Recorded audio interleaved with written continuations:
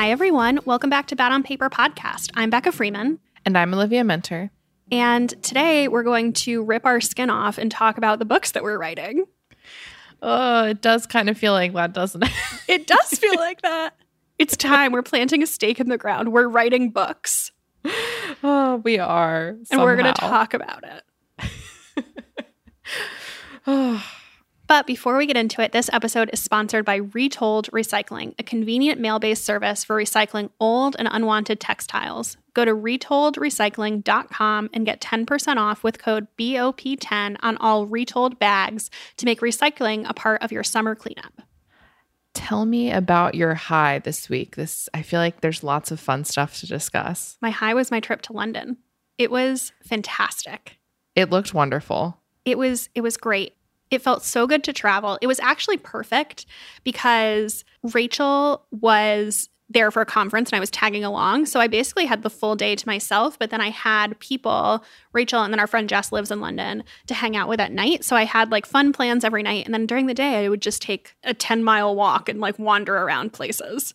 That's the best. How was the weather? The weather was perfect. It was literally everything about it was perfect. And, you know, it was also nice to go to London because it's a place I've been many times. So there wasn't this like pressure to do everything, see everything. It's somewhere I've been many times. It's somewhere I'll go back to.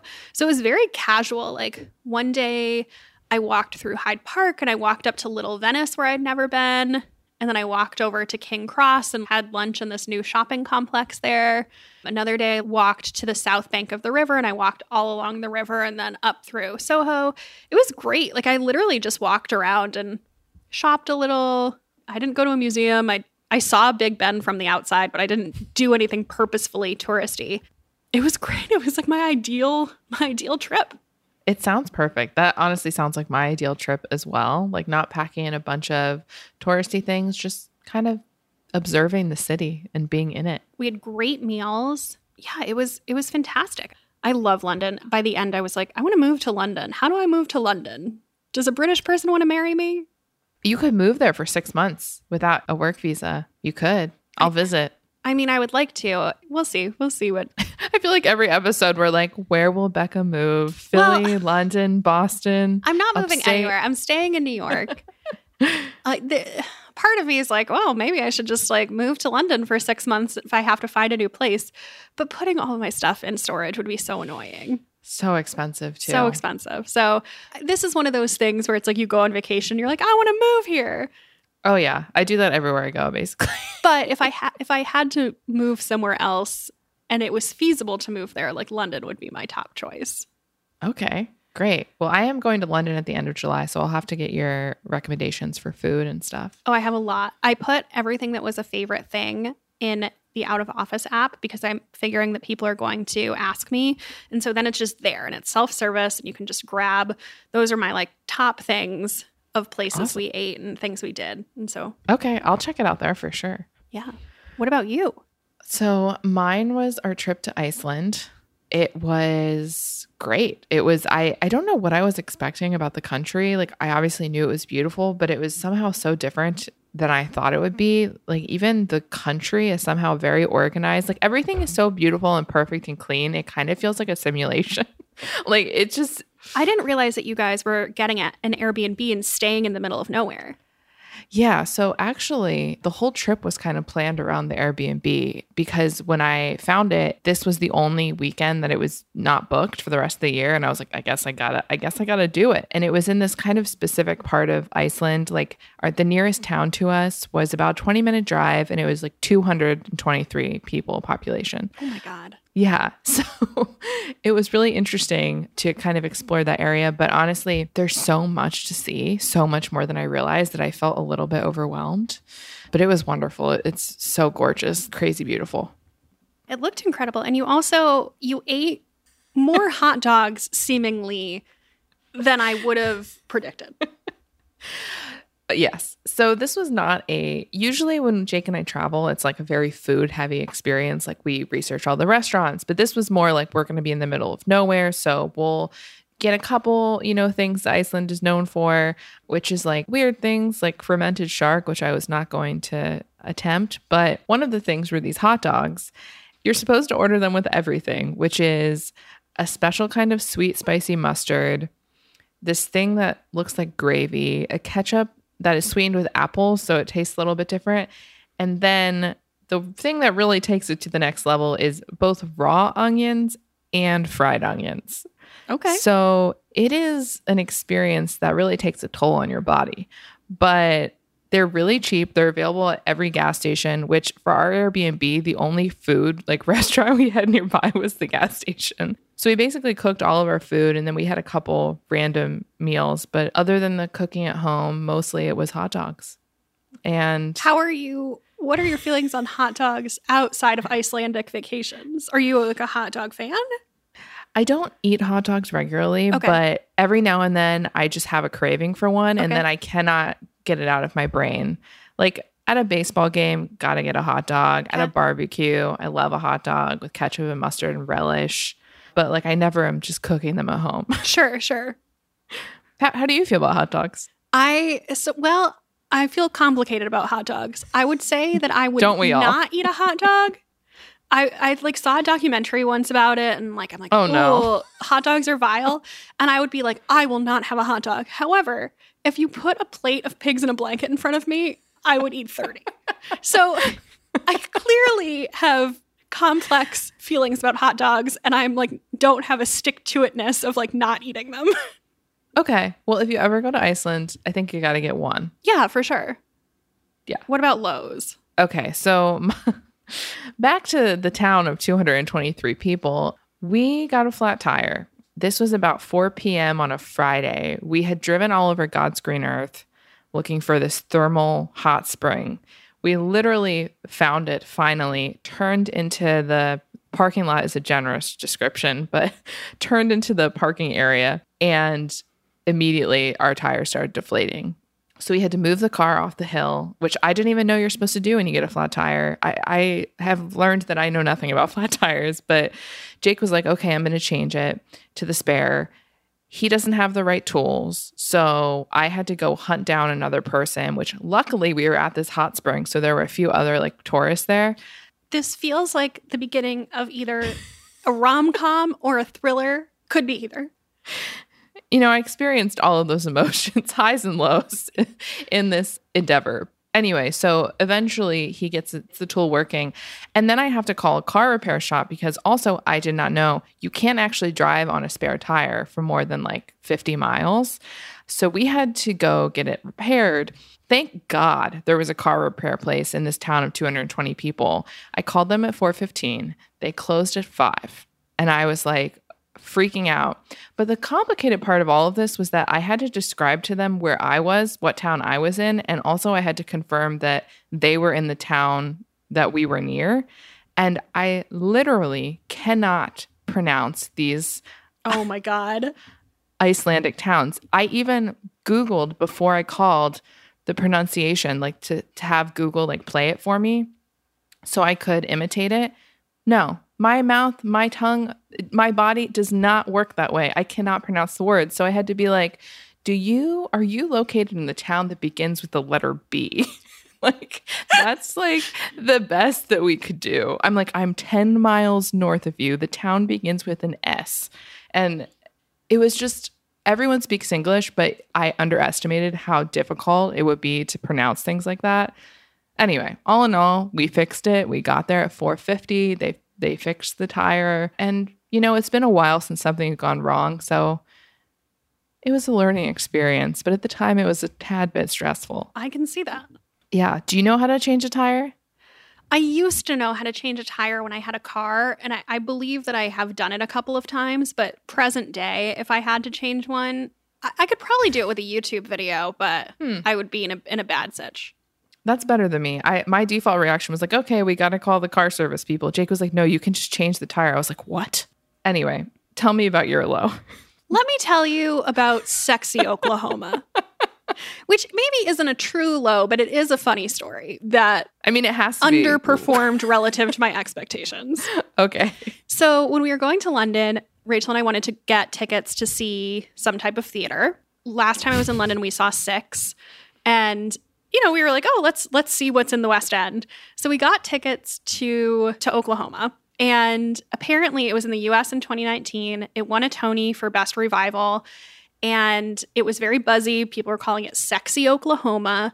And we were like, this sounds fun. We told our friend Jess, who lives there, and her sister-in-law is an actress and had heard great things about it. The night before we were going, she was like, oh, I'm so excited about this. Apparently, Stockard Channing and Eddie Redmayne both saw it there this week, and she'd seen I don't know, Daily Mail, like photos or whatever of them there. So we had pretty high expectations going in. Well, Olivia, it was not what we expected. The first thing I'd like to tell you is it wasn't in a theater as much as it was in like a school gymnasium. It looked like you were in a boardroom for, like a gym. Yeah, it looked like we were in a gym. It was so bright. Like, it was operating theater bright. It stayed that bright the whole time. Like, there was no dimming of the lights. And this was a creative choice. This was a creative choice. So it was so bright. There's basically like bleachers on both sides. And then there were these 4 folding tables set up along the perimeter. We were seated at one of these folding tables. I did see the folding table and I was immediately like, this cannot be the musical. So we go in, and on these folding tables are cans of Bud Light and crock pots. And the woman who sat us was like, please don't touch anything. You don't put your drinks on the table. Like, it's for the actors. And we were like, okay. We were like in the play. We were in the play. For a good 20 minutes, a man was laying on the table. The table was like the same distance from you as if you were at a restaurant. Like, it was, we were at this table. There's a man laying on it. How are you not laughing the whole time? We totally had the church giggles. He also had just sang, and so he was so out of breath. He was like catching his breath, and his like arm is right there. I was like, I've had sex less intimate than this. Like, it was like so intimate. And then also there was like, the cast kept interacting with the people at the tables, and like they would like touch them or like. Oh my God. So not so good? Uncomfortable. It was unique. It was in our opinion bad. Many other people say it was good, so I don't know that I'm the authority here, but it was so bad. Rachel wanted to leave at intermission, and I was like, I don't think we can leave. Like, it would be so noticeable if we left. You got to stay, because who knows what he's going to do on that table next, you know? So we stayed. It got more confusing. There was like a 10-minute dance interlude. I don't know. It was quite bad. And yet, everything you're saying is making me want to have this experience too. Oh. Just so I can say I did. Yeah. Maybe. I don't know. Oh. All right, let's take an ad break.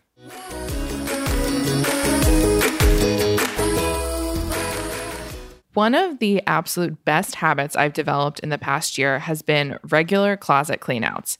Every month, I put a day on my calendar, I go through my closet, I go through my dresser, and I ask myself questions about the items that are overflowing out of the drawers or my closet.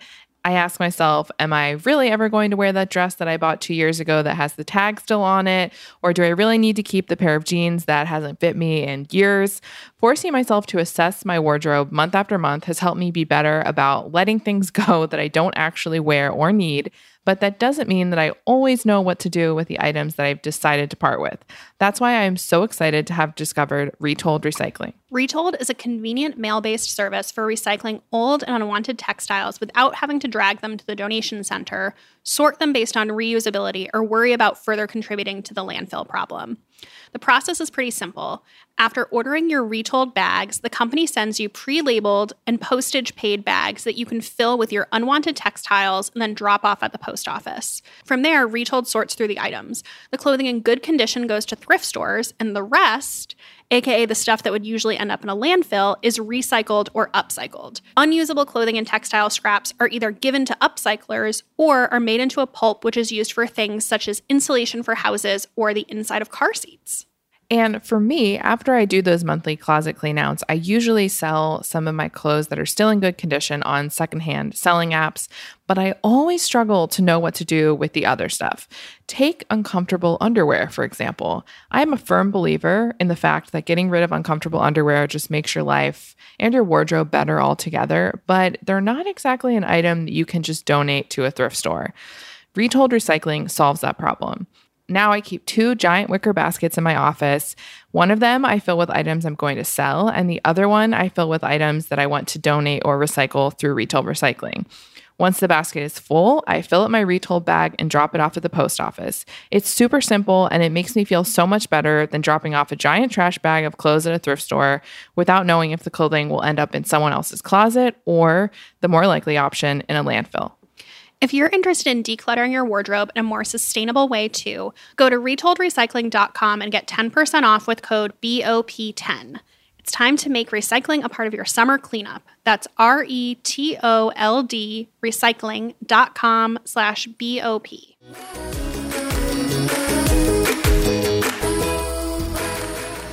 So let's get into this episode. So this is the appetizer to a series of episodes that we would like to do this summer. I thought it would be cool because we are both writing books if we took people through the process of how a book gets made. Because until I was in this process, I personally did not know a lot of the idiosyncrasies about how publishing works. And I find it pretty fascinating as a reader, not just as somebody going through it. So our plan is to have on an agent, an editor, and a marketer and kind of go through the process over the course of 3 episodes of how a book gets made. But first, we thought we should tell you a little bit about our experience writing the books. Yeah, I have to say, I feel kind of like a fraud because Me too. It's difficult, but I also keep telling myself that I feel like most readers are writers in some way or have dreamed about writing a book or have an idea. And so I'm just trying to tell myself, if I was someone listening, I would like listening to this, regardless of whether or not the person talking about their book thought that they should be talking about it to others. I also think it's interesting just to understand what goes into it from the author side of things. Absolutely. Yeah. I still have so much to learn, to be honest. But before we get into all of the specifics about our experience with writing books, I guess we should talk about what our books are about in a very brief way, because we don't want to talk about this ad nauseum for the next however many years these books are with us. Yeah, I don't feel comfortable going too in depth right now. The reason being that I haven't sold it yet, so I want to, keep my mouth shut until I can sell it. And the second thing is, at this point, based on the way the publishing industry moves, I don't think my book would come out at the earliest until 2024. And I just feel like people would be sick of hearing about it for the next 2 years. So I'm going to save some details. But what I can tell you is I'm writing a fiction book. It's a Christmas book. And it's about a group of 4 friends who are all alone on Christmas for different reasons and have forged a tradition of spending the holiday together. The A story is actually a friendship story, which I think is surprising to a lot of people who expect it to be a rom-com based on what I've done with rom-com pods, but it's not. And then there is a romance story as the B story. And mine is a thriller. It centers around a woman who grew up in a cult in Central Florida. And that's all I will say. It's a thriller. It's told from 2 perspectives. And yeah, I too feel very strange talking about it because I don't know what will happen with it. Obviously, I would love for it to be bought and published, but yeah, we'll see.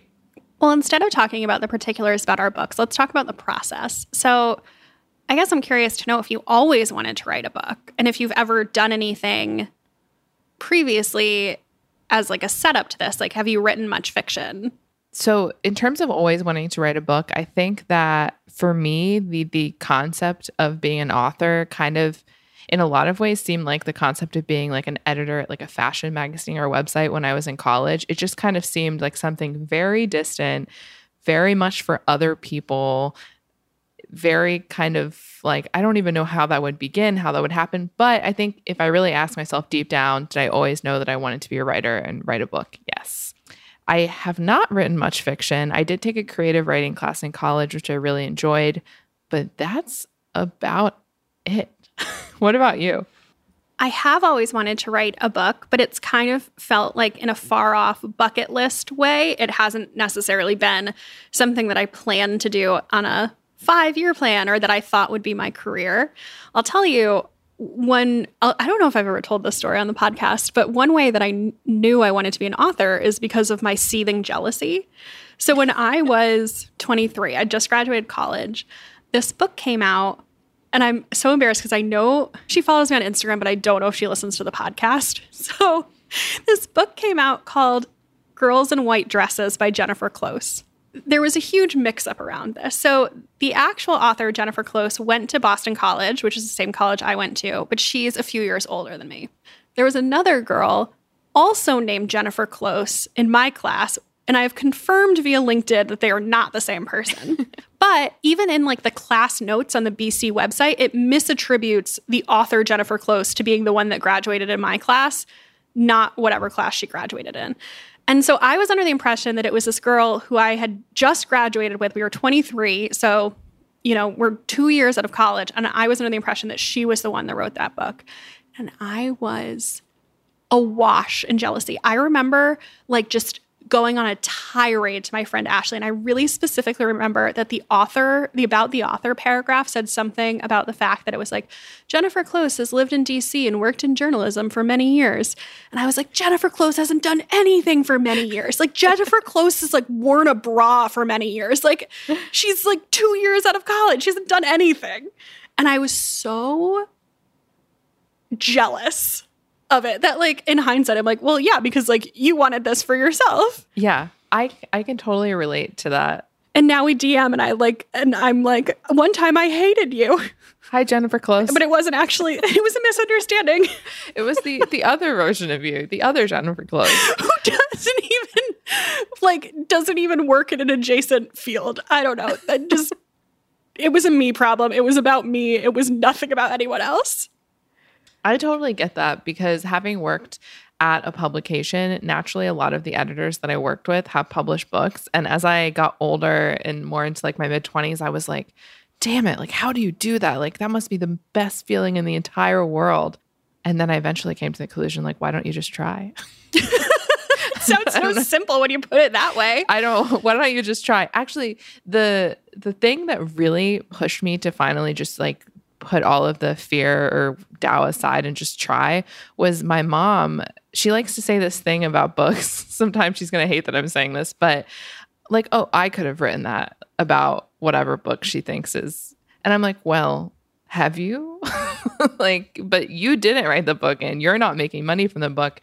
And so it just kind of made me think about all the books I love differently and the books I enjoy and like why do I think I couldn't do that, But what was the thing that finally made you start just pushing ahead and putting something together? Well, I always said that one of the biggest things that was stopping me was that I didn't have an idea that I thought was good enough or that I was excited enough about. And in 2020, I had been reading a bunch of Christmas books. I always read a lot of Christmas books. And anytime I put up a question box, people were asking, like, what Christmas books do you recommend? And I was like, I've already told you all of the ones I recommend. Like, there's like 4 of them. Other than that, I find most Christmas books to be way too sweet. Like, they're a little too tropey. Somebody's always a baker. They're really sweet by nature. And I don't love that. Like, I much prefer the One Day in December type that's a little more messy and angsty. And, so I had a list of like 4 Christmas books that I liked, and I just kept getting asked for more. And it was just making me think like, okay, what type of Christmas book would I want to read? And I can't remember how I came up with the idea, but I came up with this idea. And I remember telling Rachel about it, and she was like, yeah, that's a good idea. It stuck around. Like, I think it might be something that Shonda Rhimes has said, maybe in her book or in her masterclass. I don't know.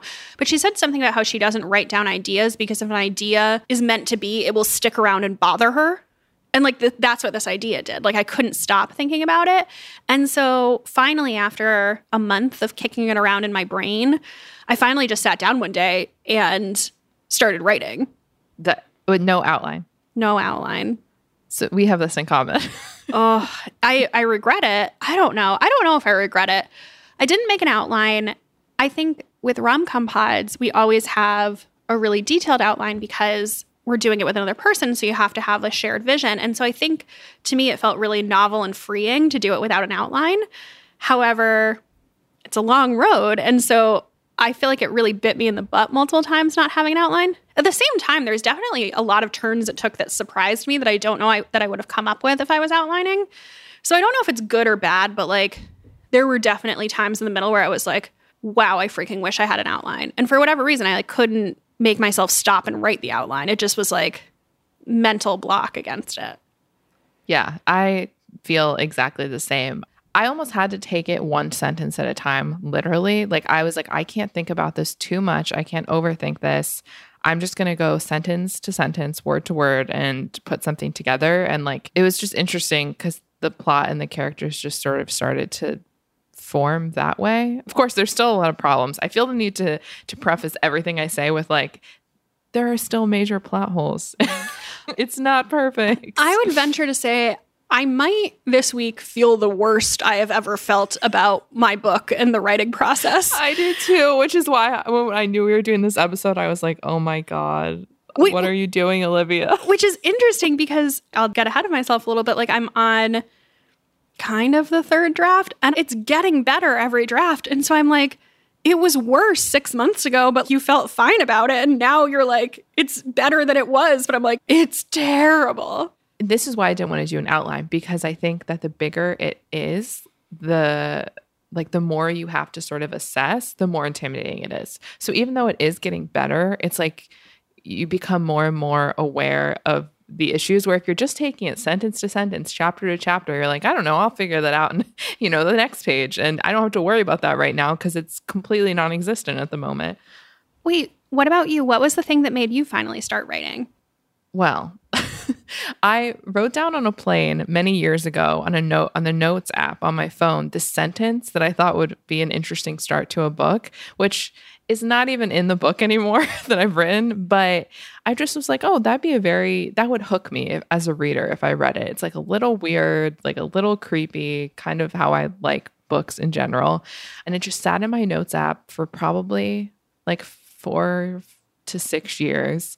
And then I started writing July 2020. It also, this episode is making me realize how long this process has been, and it's kind of overwhelming. But I just put the sentence down and then started building off of it. I think because I just wanted a creative project. I wanted something to distract me from the stress of the pandemic. I had a lot of downtime, obviously. And I was doing a book club with my mom and my aunts and some other people. And it was just very interesting to me to hear people talk about books and what they liked and what they didn't. For some reason, that just made me think, why not? There's going to be someone that likes it and someone that hates it anyway. And I should at least attempt it. Since it's not going in the book, can you tell us the sentence, or are you still saving it for something in the future? No, I'm too shy about it, but I know what the sentence is.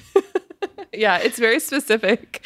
But yeah, this is the thing about writing a book or first draft or creative writing. It is the most vulnerable thing. And it's so vulnerable. It's intense. I am having the hardest time letting anyone else into this process, which I know will make it better, getting feedback and, getting other people's ideas. And I just it feels like wearing your skin on the outside. No, that's the opposite. Does. It feels like wearing your insides on your outside. What am I trying to say? It feels like you're just standing naked before a room of people talking about your feelings is really what it feels like to me. Yeah. And it's not even about telling them about your feelings. It's just about, for me, I think it's about having something to prove because I've never written a book before. So there's nothing to say that I can do this. So to show somebody the shitty in-between version before it's good feels like really scary to be like, hey, here's the hack version that like we all have to trust we'll get there. Yeah. It's literally terrifying. It's so intimate. Something about it. I've written for the internet for my entire career and had people say they don't like what I write and about personal things that are about me and how I feel about myself and my body. And somehow this is so much scarier in every possible way. Did you ever doubt that you would finish that first draft, or that like, I had so many moments where I was like positive I was going to abandon it and never see it again. What about you? No, I think that, by the time I'd written for like 2 weeks, I was like, okay, I'm doing this. This is something I've always wanted to do and I want to see it through to the end. There were definitely times I wanted to quit because like, God, this is so hard. But I don't think there was any time where I was like, yeah, that I actually thought I would let myself quit. That's a good sign, I think. Well, we'll see. Okay, so tell me about what your writing routine was like. How did you get into the groove of writing every day? Did you write every day? I didn't write every day. I found the first draft process really hard. And I know that I need to give myself some grace because I was doing this amid like 6 other things. So I started writing in the end of December of 2020. And then from January to March, we were working on writing Showmance. And then from March to June, we were working on post-production. Then from March to June, we were also working on the script for Bone Mary Berry. And then from June to September, we were working on post-production. So I like had other creative projects going. I also had 1 to 2 consulting clients and was working on this podcast the whole time too. So like it wasn't, I know that I need to give myself grace. And when I say that out loud, I'm like, oh yeah, like this makes sense. But I tried to write, my ideal would be that I wrote 5 days a week in the morning from 9:30 to 11:30. And that my word goal was 1,000 words per session. Sometimes I was really diligent about that. And other times there were like full months where I didn't write anything.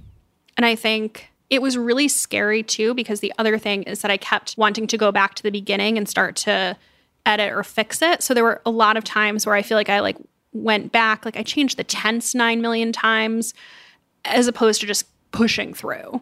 Yeah, I think that's the natural impulse is to go back. And I didn't either. Well, I didn't. I kept wanting to, but I pushed through anyway.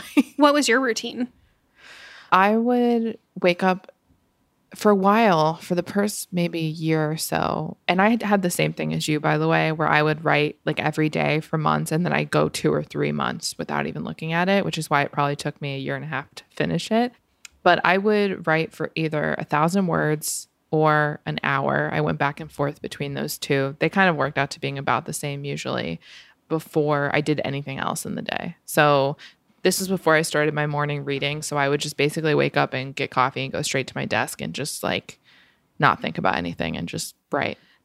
So that makes sense for you because you're a morning person. I actually don't feel like morning is probably my best time, but I learned that I had to do it in the morning because if I didn't, other work stuff would start getting in the way and it wouldn't ever happen. And I'm definitely not going to or able to do it at night. Like my brain just doesn't work that well at night. So yeah, I feel like if I were ever, there's this fictitious future writer version of me. If this were the only thing I did, I would probably, that would not be my writing routine. But I was like, this is the only way to get it done. Yeah, I find writing to be the most daunting task in terms of like grading creatively, writing fiction. Like it's a thing that I can build up in my brain to be the hardest. So if I have other obligations, people are emailing me, all of that, I can't do it. But on the flip side, I get more energy from it than anything else. Oh, interesting. I would finish writing 1,000 words and be like, I could potentially take over the world today. Oh, wow. Even if they were bad, it would feel so, it would just make me so happy, which... Oh, wow. Yeah. How did the process of writing your first draft compare to your expectations? I found it to be a lot more fun than I thought. It was as hard as I thought it would be, and I thought it would be nearly impossible, but I didn't expect it to feel like reading feels, where you're like in another world.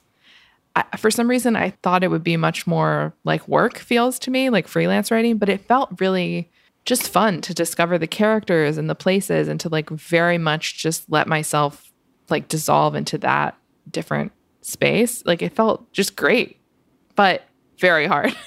What about you? That was not my experience. Maybe this means this shouldn't be what I'm doing. No.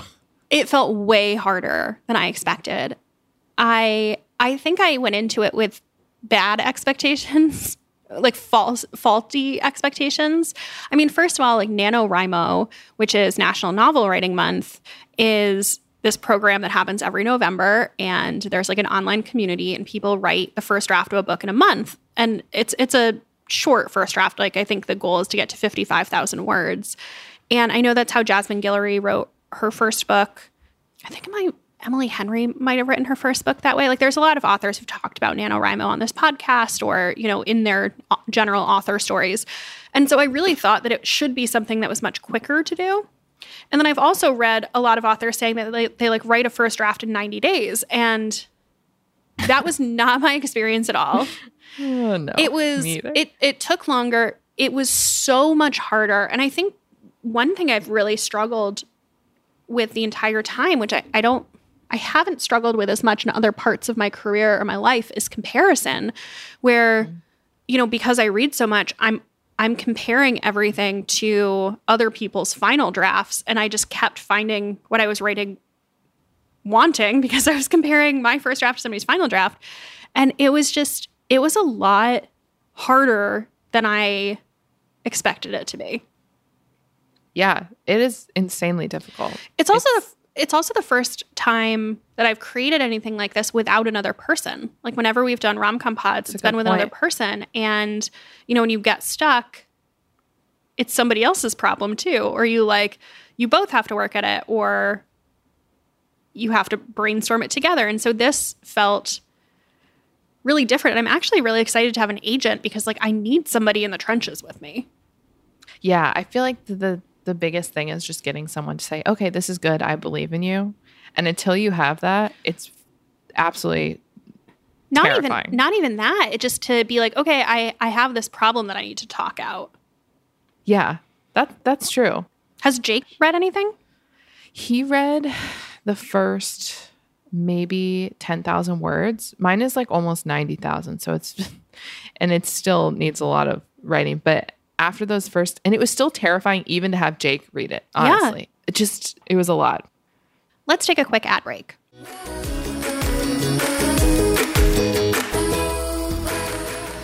Today's episode is sponsored by Night, a brand that exists at the intersection of beauty and sleep using textiles to solve your sleep woes. As you might know if you follow me on Instagram, or I just told you at the top of this podcast, I just got back from London, and let me tell you, there is one thing that can instantly remind me of how much I adore my Night Tri-Silk Luxe pillowcases. It's going without them. What a bummer it was to wake up with bedhead every day, and I could feel it in my skin too. Like honestly, the biggest difference was my hair when I went back to sleeping on a traditional pillowcase. And with all the traveling I've been doing lately as well, I can totally relate to this. For me, making sure I have like a relaxing, peaceful, and easy night's sleep is probably one of the most important steps for managing my travel anxiety. I make sure I can access my white noise playlist on my phone. I always have a cold glass of water and a book nearby to comfort me. You get the general idea. But it occurred to me on this last trip that I might need to also start traveling with my Night Chill pillowcase. Even in Iceland, I found myself feeling warmer than usual and sleeping worse without my chill pillowcase. And given that some studies show that warmer temperatures can actually really disrupt your REM cycle, it kind of makes sense. I've been using my Night Tri-Silk pillowcase for years now, and I can honestly say it's one of the best investments I've made, not only for my sleep, but also for my hair and skin. So if you're ready to upgrade your pillowcases too, go to discovernight.com and use code BADONPAPER, all one word, for 20% off almost everything on their site, including all of their pillowcases. Again, that's discovernight.com with code BADONPAPER for 20% off.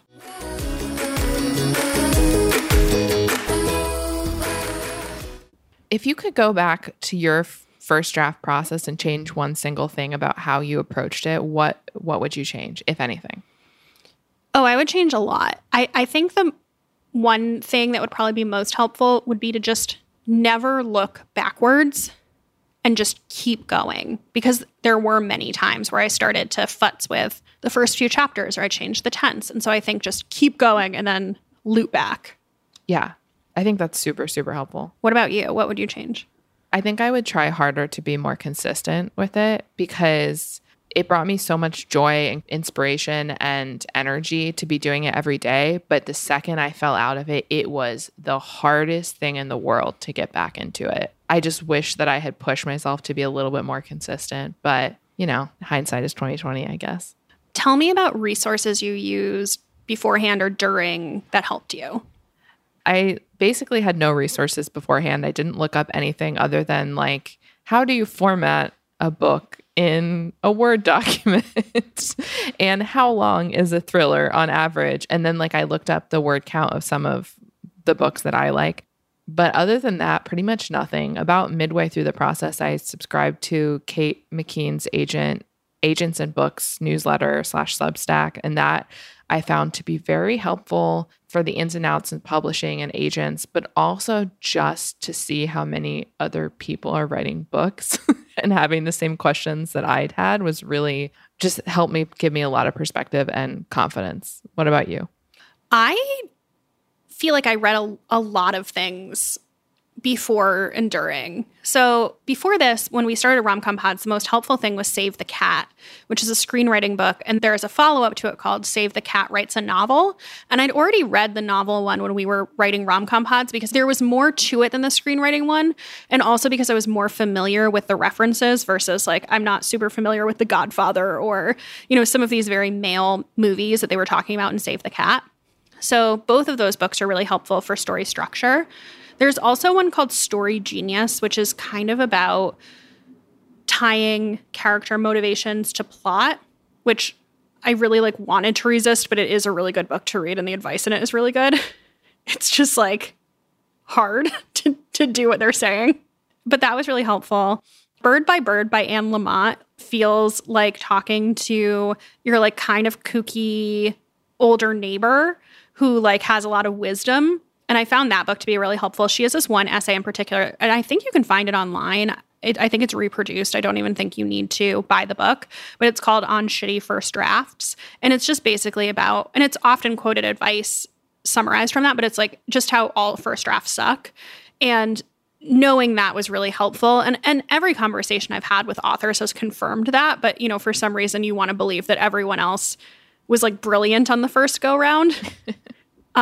So that was really helpful. I also found the tips on Emily Henry has some writing highlights. Hannah Orenstein has some writing highlights. I don't know if Jasmine Guillory has highlights or if she just does Q&As, but I found all of those three people's writing advice on their Instagrams to be really helpful. And then more recently, I discovered a podcast that I'm finding to be incredibly helpful. And it's called The Shit No One Tells You About Writing. And it comes out like 3 times a week, so it's a lot of content. But they do a couple things. So the first thing they do is they have a name for it, but I can't remember what it's called. But they like review query letters, which is the letter you write to get representation from an agent, and they critique those, and they critique the first 5 pages of people's drafts. And I have learned an incredible amount through that. And they also do just interviews with authors, and I found that are very technical and about writing, and I found those to be really, really valuable. I feel like I need all of them. You should listen to the podcast. It's a lot of content, but it's really, really helpful. Okay, cool. I definitely will. What is the single most important piece of advice you would give someone who wants to write a book? It's kind of like a distant thought or goal, but feels like they can't for, you know, XYZ reason. I think you just have to do it. The most important piece of advice that I consumed, I don't know that I have advice of my own to give. I saw this on Jasmine Guillory's Instagram story, and it's a quote from Eve Ewing, who's an author. It was from her Instagram. Somebody in a question box asked her, do you ever get tripped up by how bad you think your first draft is? And her answer was, no, All my first drafts are bad. They always have been and always will be bad. If you stir flour and sugar and eggs into a bowl and look at it and say, this doesn't look like anything, it's bad and I quit, you never get to eat cake. You have to have faith that if you put it into the oven, it can be something else. I love that so much. And I found that fucking mind-blowing. Yeah. That really resonated with me where I was like, oh, yeah. Of course. Yeah. Well, I think you don't see the in-between stages, like you said. Like, you don't see the 5,000 first drafts, the middle drafts, the times where you have writer's block. You just see the final book and someone's name on the cover, and it feels amazing. But it's not that simple at all. What about you? What do you have any advice that you either can give or received? For me, what I would say to someone else is the thing that I kept telling myself and kind of helped me keep going was like, you don't have to sell this. Of course, that's always the goal, but you don't have to sell this. You don't have to even show this to anyone. All you have to do is keep writing. Like, you just have to put one sentence next to the other and have fun with it. And that's part of why I didn't make an outline, is because I was like, I'm not going to build this up to be something else. I'm just going to see if I can do it. And as you write, you gradually gain more confidence. And sometimes you don't have that confidence, but it's better than it was to begin with. And just reality check, how long did it take you to write a first draft? It took me from July 2020 to basically the end of December 2021. It's like 18 months. Yes. What about you? 12 months. I started in the week between Christmas and New Year's of 2020, and I finished the week between Christmas and New Year's of 2021. It's pretty impressive. Well, there was a lot of time wasting in there, so I think it could have gone a lot faster.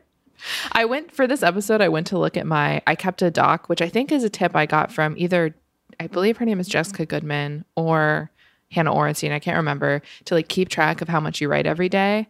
And so I'm looking at it now, and it's like for all of 2020, it was only 22,000 words, and then the rest came. But there were some lulls, man, long lulls. Same. So where are you now in the process? You are working on your second draft. Like, how do you feel about things? Please give me some inspiration to keep going, because I'm struggling. So I'm kind of on a third draft. So one of the biggest problems is that I do not quite know how it ends. So there's a temporary ending on there that just is like completely unsatisfying. And so I need to do a lot more work on the ending. So in my second draft, I kind of like wrote up to 85%, and then I like got to the edge of the cliff and I was like, oh, not a good day for skydiving. And then I went back to the beginning. And so now I'm halfway through my third draft. So like the beginning is on draft 3, the ending is on draft 1. So this time I have to go all the way through and like really spend time on the ending. And I've been hoping that like some brain flash will come and I will figure out the ending. And I figured out a couple of things about it, but I haven't figured it all out yet. I am struggling with my ending as well. It's like this. Yeah. You seemed confident in it last time we talked about this.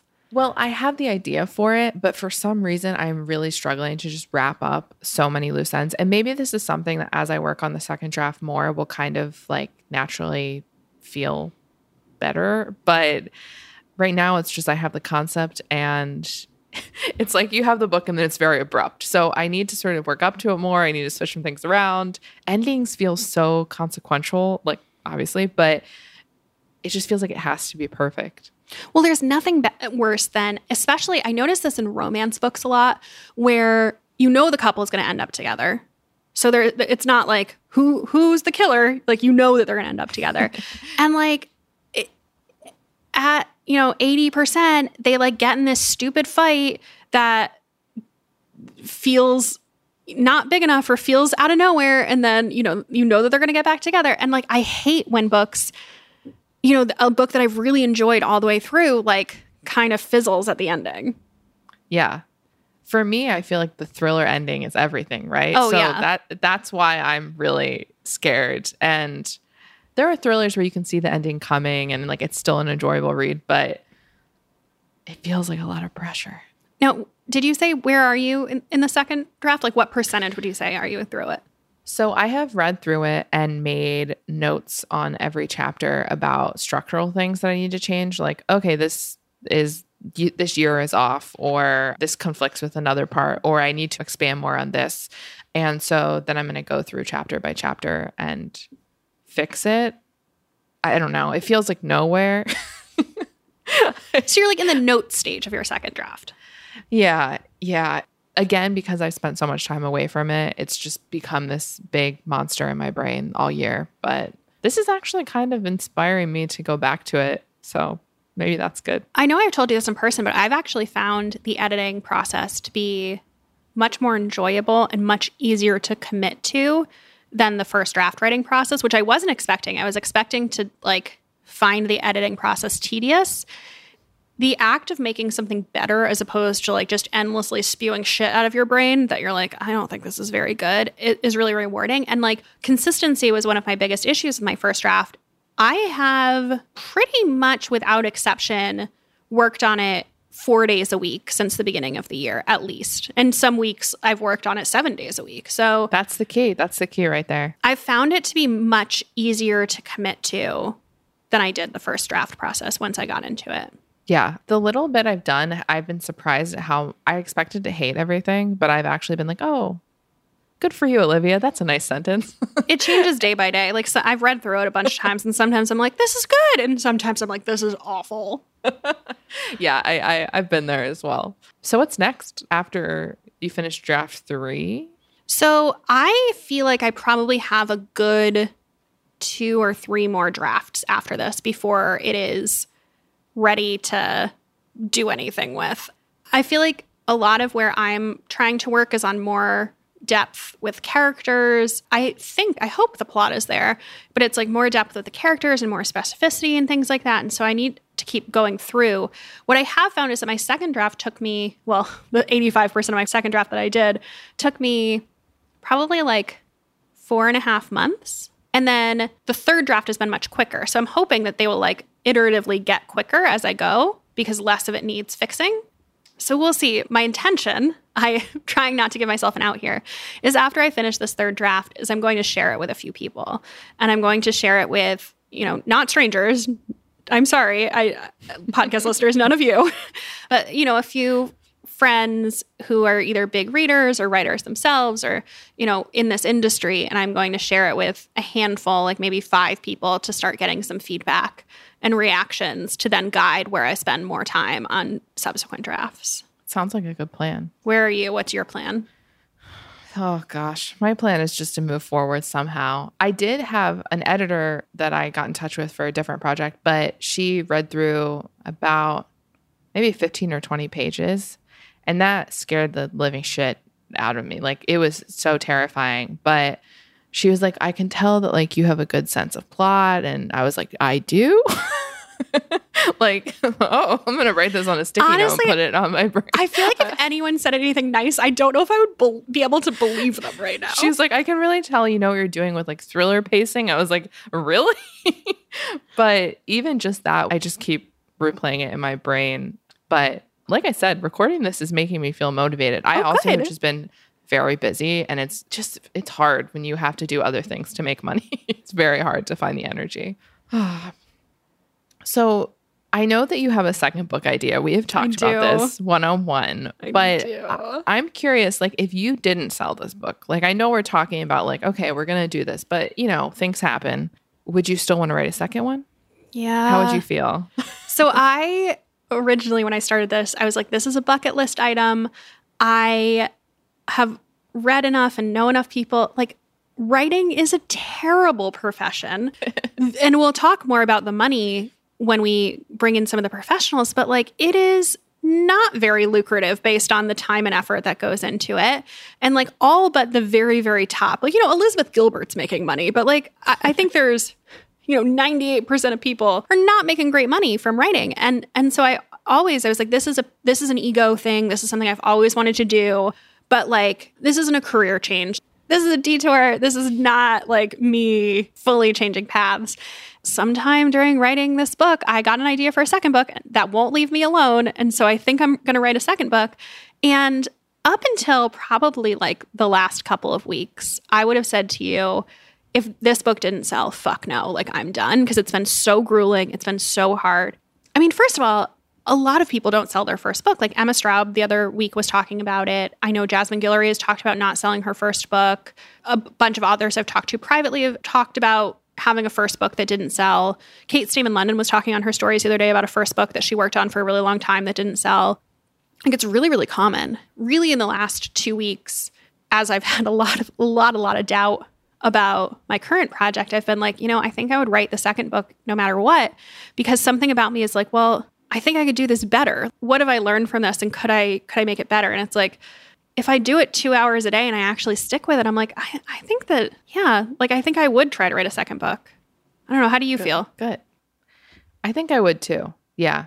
Because I just have found nothing as enjoyable and painful, don't get me wrong, but I've never felt more like myself than when I'm writing fiction. Like it feels so, yeah. Well, the thing that I'm struggling with is that it's not that I would give up things creatively. It's just that I feel maybe more suited to writing scripts, like screenwriting. Like it's just so much easier than writing a book. Writing a book is so hard. And it's easier because it's less to hold in your brain versus a book. But I do think I want to get better at this, and I would want to try again. I would cry first, though, if this book didn't sell. Like I would definitely have some phase of depression and anger. It's hard because on one hand, I've built myself up to be like, you're going to do this and it's going to be a personal accomplishment and you're going to write it and you're going to feel good about it no matter what happens. On the other hand, as you write, you kind of build it up to be like, people are going to love this. It's going to do so well. I'm going to publish a book. And so I have both of those things in my mind and I don't really know. Yeah. I know I would be disappointed, obviously, and nothing ever happens with it. But I'm trying to tell myself that it's still an accomplishment to just write it. I think that's true. And I think, at least on my case, I feel like I've learned so much that even just starting at page 1 on a second book, I would be in a better place to start from. Oh, yeah. I will read both your books, all of them. Thank you. You can be one of the people who reads my book if you would like. I would feel comfortable with you reading it. You don't have to. That's such an honor. No, I would love to. I feel like we're trenches buddies a little bit. Like we're in the same class, quote unquote, of doing this together. Like if this were high school, like we're both freshmen. Long before we started doing the podcast together, I should say. Yeah. Yeah, I feel like we're going to be okay. I hope so. I'm proud of us no matter what. I'm starting to have a stomachache just talking about this out loud. It feels so vulnerable. I'm going through waves like, oh, Olivia, you can do this. And I'm like, oh my God. Anyway. Should we take an ad break? Yeah, let me tell you about hair, which feels a lot less stressful. Let's take an ad break to talk about Prose.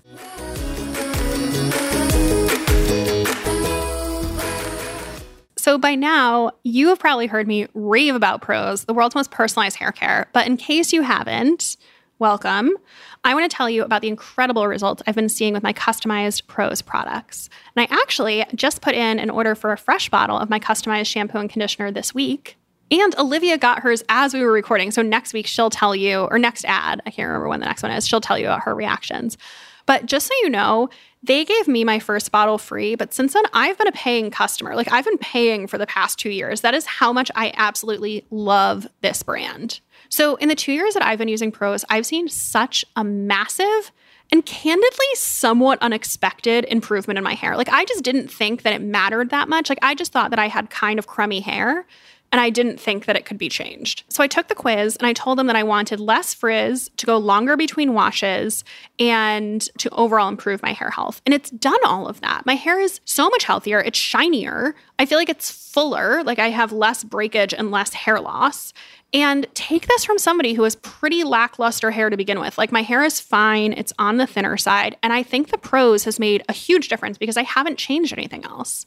Prose has given over 1 million consultations with their in-depth hair quiz, which is how I got started. It takes 5 minutes. They ask you about everything from your hair type and your styling routine to some less expected questions, about your diet and your exercise routine, in your zip codes they can take into account, the weather. By analyzing over 85 personal factors, Prose determines a unique blend of ingredients to treat your exact concerns. And I'm obsessed with the review and refine feature. So every time I get a new bottle, I get to tell them how they did, and they make tweaks to improve my next bottle even more. So it literally gets better the longer I use it. And as a carbon neutral certified B Corp, Prose is an industry leader in clean and responsible beauty, and they're also cruelty free. And it's risk free. If you're not 100% positive that Prose is the best hair care you've ever had, they'll take the products back, no questions asked. Prose is the healthy hair regimen with your name all over it. Take your free in-depth hair consultation and get 15% off your first order today. Go to prose.com/BOP. That's prose.com/BOP for your free in-depth hair consultation and 15% off.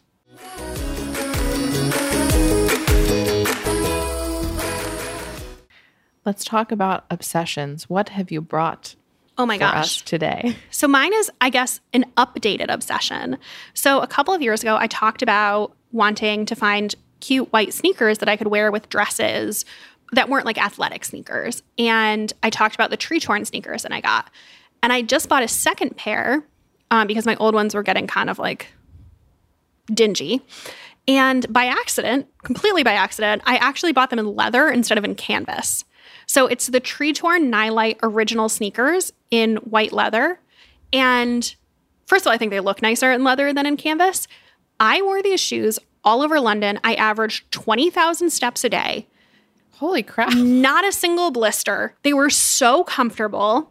I'm really picky about sneakers with dresses. Like, I think I look stupid in a lot of sneaker dress combos, but I really like the way this looks with most dresses. So I am such a proponent of these. I'm also going to buy another pair in canvas because I think in like the hottest part of summer, leather might be a little too sweaty. So I'm going to get both. But like, I cannot recommend these shoes enough. They run true to size for me. But like, I was shocked at how much I walked in London and how completely fine my feet were. I just Googled them. They're very cute. I also have the rain boots from this brand that have like the shearling lining. I think it's faux, but not sure. Anyway, I got them at Costco, impulse purchase, completely worth it a year later. So I can also vouch for the brand. I got these at Zappos. We'll link them in the show notes. And they're cheap. They're like, I don't know, what you're looking at, like $69 or something? Yeah, they look like much more expensive than they actually are. Yeah, they're really cheap. 20,000 steps a day is truly, that's like Olympic level walking. I know. I all I did in London was walk. What about you? What is your obsession? My obsession, well, first of all, my new obsession is just putting random things in the show outline that Becca does not understand and just seeing how she'll interpret them. So the look on your face right now reading. Well, this one could have gone either way. I wasn't sure if it was the idea of this or if this was like a show or if this was like something. But now I'm realizing that you're just trying to fuck with me. Yeah, it really made me laugh as I was filling it out. Anyway, my obsession is darkness and the idea, nighttime. the concept of darkness. The concept of darkness and nighttime.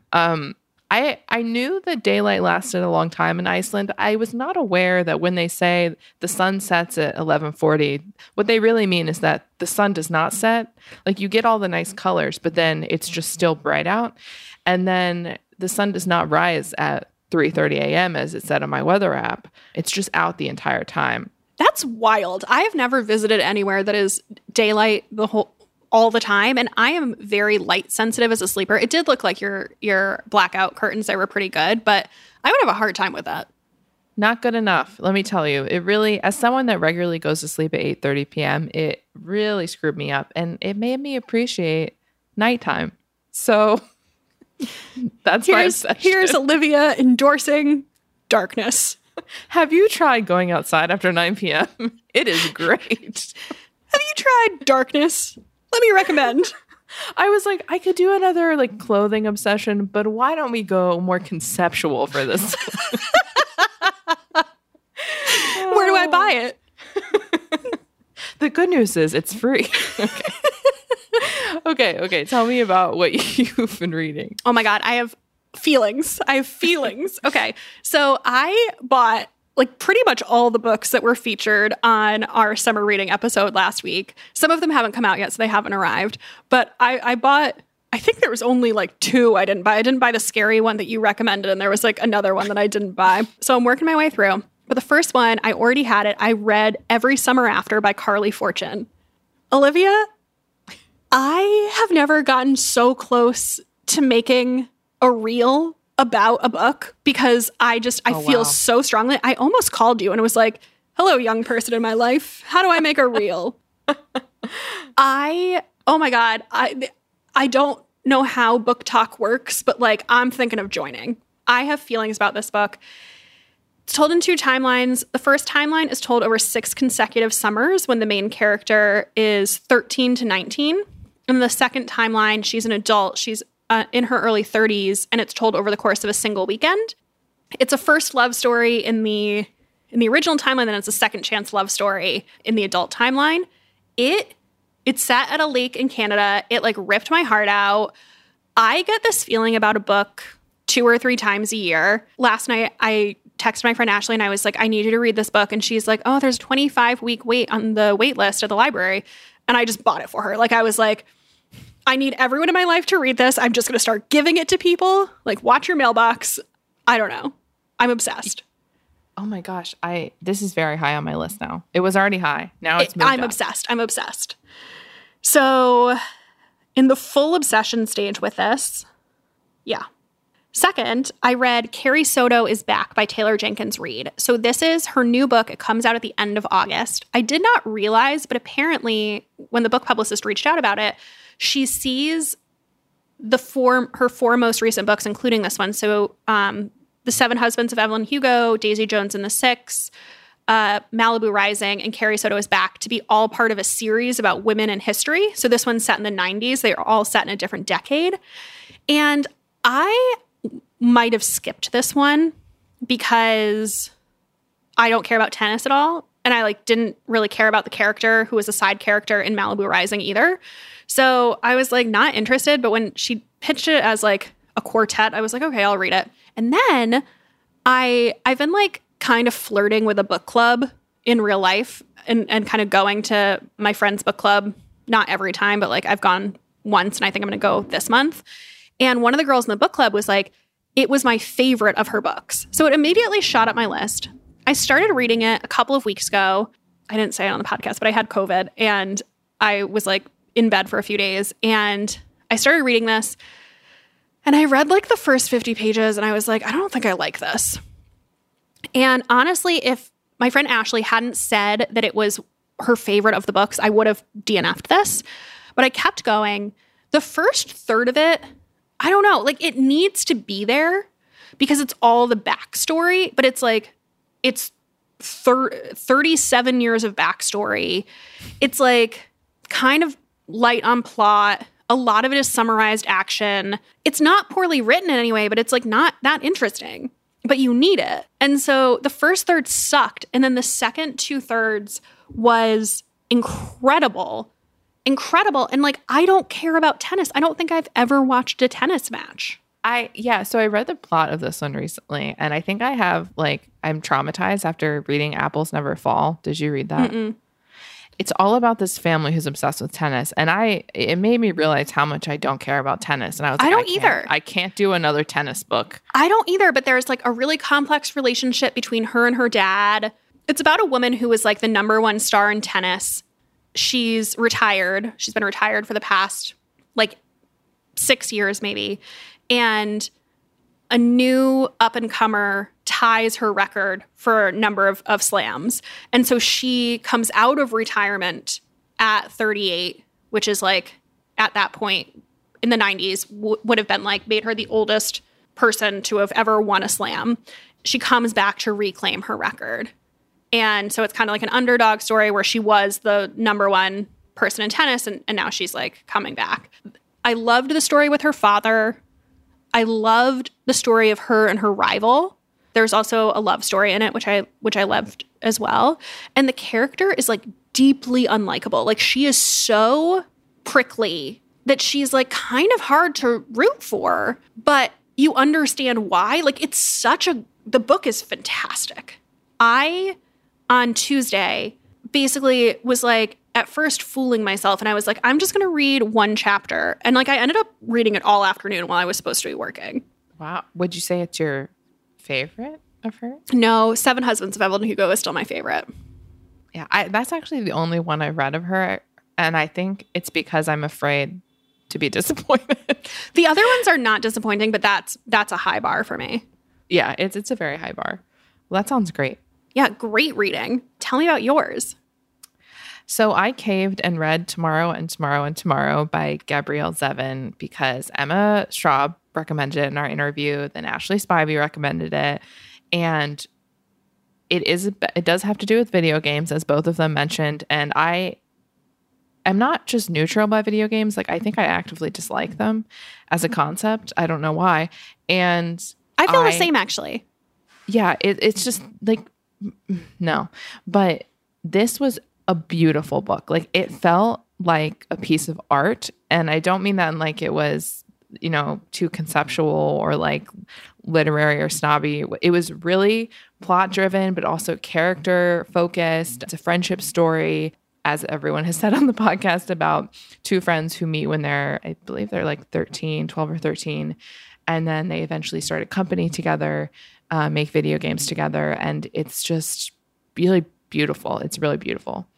And yeah, I loved it. This is very top of my list to check out because, again, like I'm just so many people that I truly trust their taste, you included now, have recommended it. It's definitely worth the read. And then I started Love and Other Words by Christina Lauren because you have recommended it so highly. It's my favorite of theirs.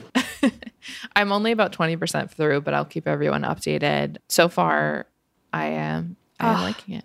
Well, if none of those strike your fancy, or I know two of those aren't out yet, we are discussing Cover Story by Susan Rigetti for our book club this month, which is, I don't know how to describe this. It's a scammer book. It's about a college student who falls under the spell of this super scammer who's kind of a cross between Anna Delvey, Caroline Calloway, and Elizabeth Holmes, and gets sucked into her schemes. It's told in a really interesting way. It is told through diary entries and FBI records and Slack messages and texts. If you've watched any of the scammer shows or documentaries, read this book. I promise you, it is worth it for the ending alone. I was beside myself. It's quite a plot twist. Quite a plot twist. That's what we've got for you. You can follow us on Instagram at Bad on Paper Podcast. You can join our Facebook group if you want to talk more about anything we talked about in this episode. I'm on Instagram at Becca M. Freeman. And I'm on Instagram at Olivia Mentor. And we'll see you next week. Bye. Bye.